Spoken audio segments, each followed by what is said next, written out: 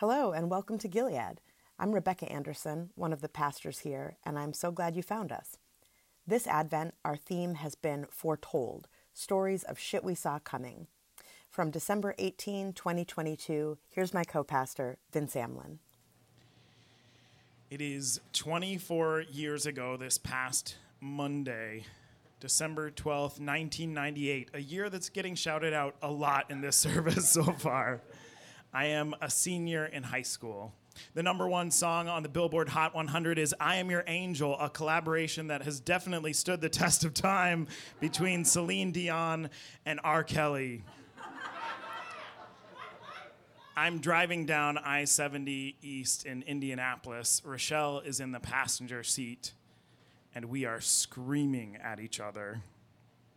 I don't remember what the argument was supposed to be about, but we are letting one another having it, gesticulating wildly, each trying to outdo the other in volume. Also, it is our first date.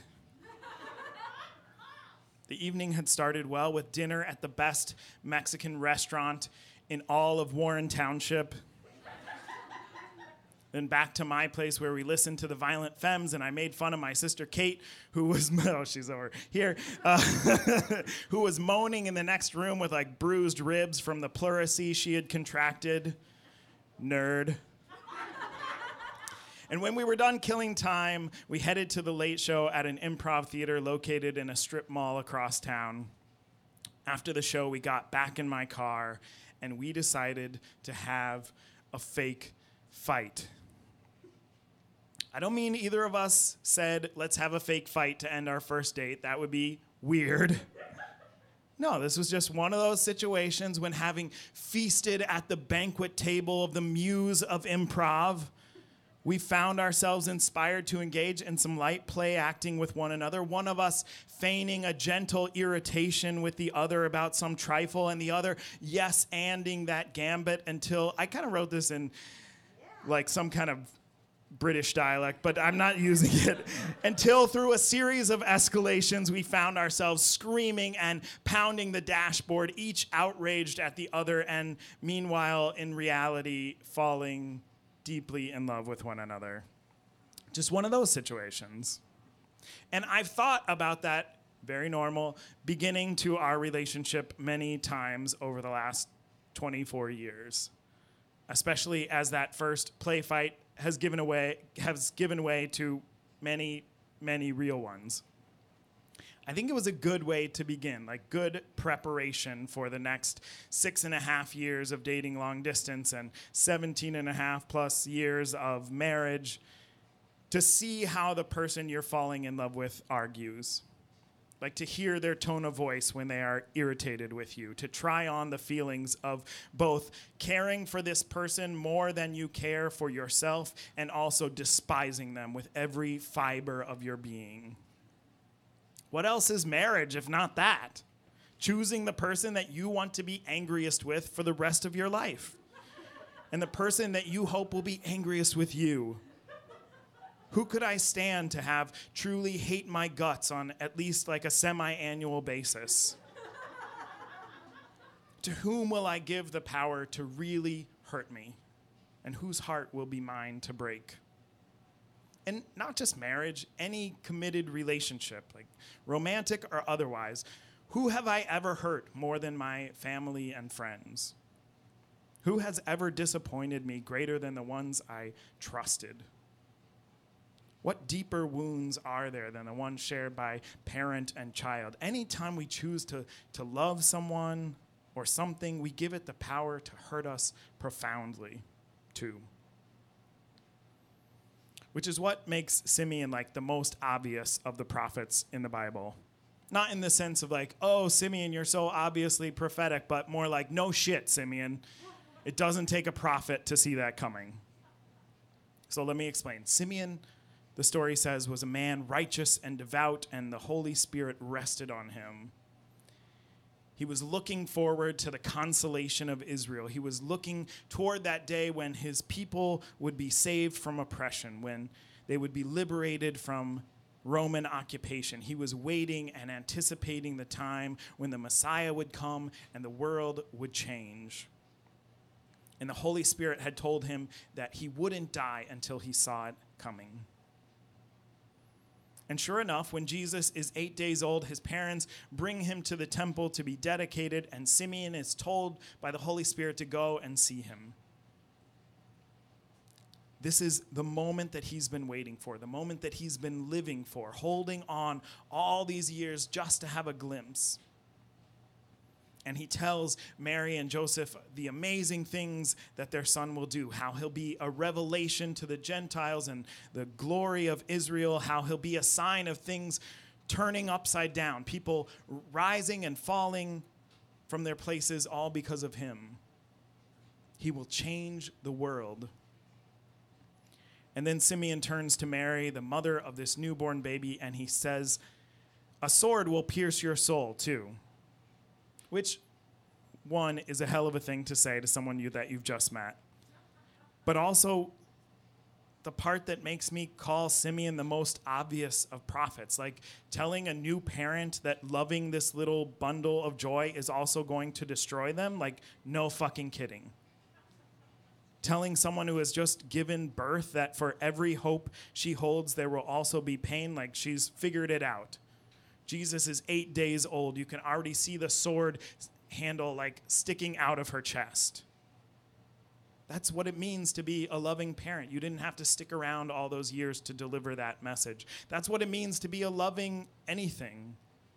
Friend, child, neighbor, loving this other person will be a sign, yes, of life and liberation and joy, and it will also just about kill you every fucking day, or at least semi-annually. That's the way I've always read Simeon's 2 in A Sword Will Pierce Your Soul 2. There will be joy and pain as well. You take the good, you take the bad, which is just #facts of life. Obvious. No need for a prophet. But this week I realized there are other ways that you could take that little 2. You could read it. Like maybe Simeon doesn't think he's telling Mary something she doesn't know. Maybe he's welcoming her to the club, not saying there will be joy and pain too, but saying you're going to have a sword piercing your soul just like the rest of us. Welcome to this universal human experience. You get a sword, and you get a sword, and you get a sword. You're one of us now, walking around with a blade sticking out of your chest like every human before you. I keep saying chest, but it's actually not clear from the text, from the Greek, where the sword is. I'm sure you were going to point that out. Where do you get a soul piercing? That word in the Greek is psyche, breath or life or the seat of your affections and your will. It's the thing that God blows into the first human mouth to bring them into being. The thing that makes us human beings. Maybe Simeon is telling her, you're going to get hit in your humanity. You're going to be pierced right through to the place where you live, but it's okay. We all do. Or maybe his 2 is more personal, like maybe the club that he's inviting her into is a smaller one. Maybe a sword will pierce your soul too means just like it has mine. All those years waiting for the world to change, working for its transformation, all that suffering, all that injustice, seeing it and knowing that it can be different, experiencing it and believing that the world is meant to be something else, holding to the hope that God means it to be something else, getting up day after day, year after year, and trying to live as if this were a world of beauty and equity. That is soul-piercing work. And Simeon looks into Mary's eyes, and he knows she's in the struggle too. Maybe he's heard about the song that she used to sing to her belly while her baby was still in utero, the one about bringing down the powerful and lifting up the lowly, about filling the hungry with good things and sending the rich empty away. He knows what it will cost her to live those values in this world, to spend her energy opposing the empire, what it always costs to be part of building a better future, how fucking exhausting it is, how painful. Maybe he's telling her, welcome to the hope business. Get ready to have a sword driven through you too.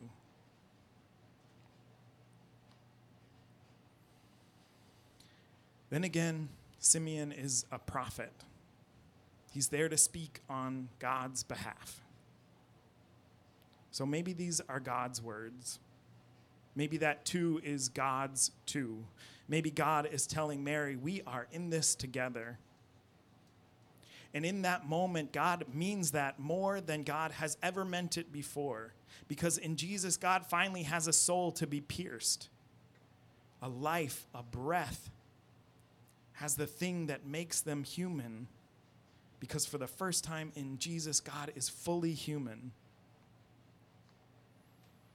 I kept wanting to write that Jesus is God's me too, but that doesn't make any sense anymore. Jesus is God's and I as well, which is not as catchy. Jesus is God saying, now I can eat with you and listen to music with you and laugh with you and make fun of your sister with you and fall in love the same way I've watched you do so many times. And it doesn't take a prophet to know that means I will also fight the way you do and hurt the way you do and fuck up the way you do and have my heart broken the way I've seen yours broken over and over. I will hope the way you do and have my hopes dashed day after day, year after year like you do. I will struggle alongside you for a world that is more just and less painful. I will scream. I will pound my fists. My soul will be pierced with a sword, and a sword will pierce your soul too. Whatever Simeon means when he says it, that too means that Mary is not alone. That too means that we are not alone. On our first dates and in our first fights, in the pain of loving a spouse or a friend or a parent or a child, and in all its joy, in the soul-piercing experience of being human and the inspiration that God blows into us to make us feel alive, and also the feeling of having that wind knocked out of us by life. In hoping that the world could change, could be better, in working for it with everything we have, and in disappointment when things don't turn out the way we hoped. When despite our best intentions, when we are doing our best and everything gets fucked up over and over, worse and worse, and when we pick up the pieces and we try to hope again. In every letdown we saw coming and every miraculous turnaround we could not have predicted, in every hopeful, hopeless human moment, from that one in the temple in Jerusalem to this one in a pizza place in Chicago, God is telling us, whatever comes, I will be there too.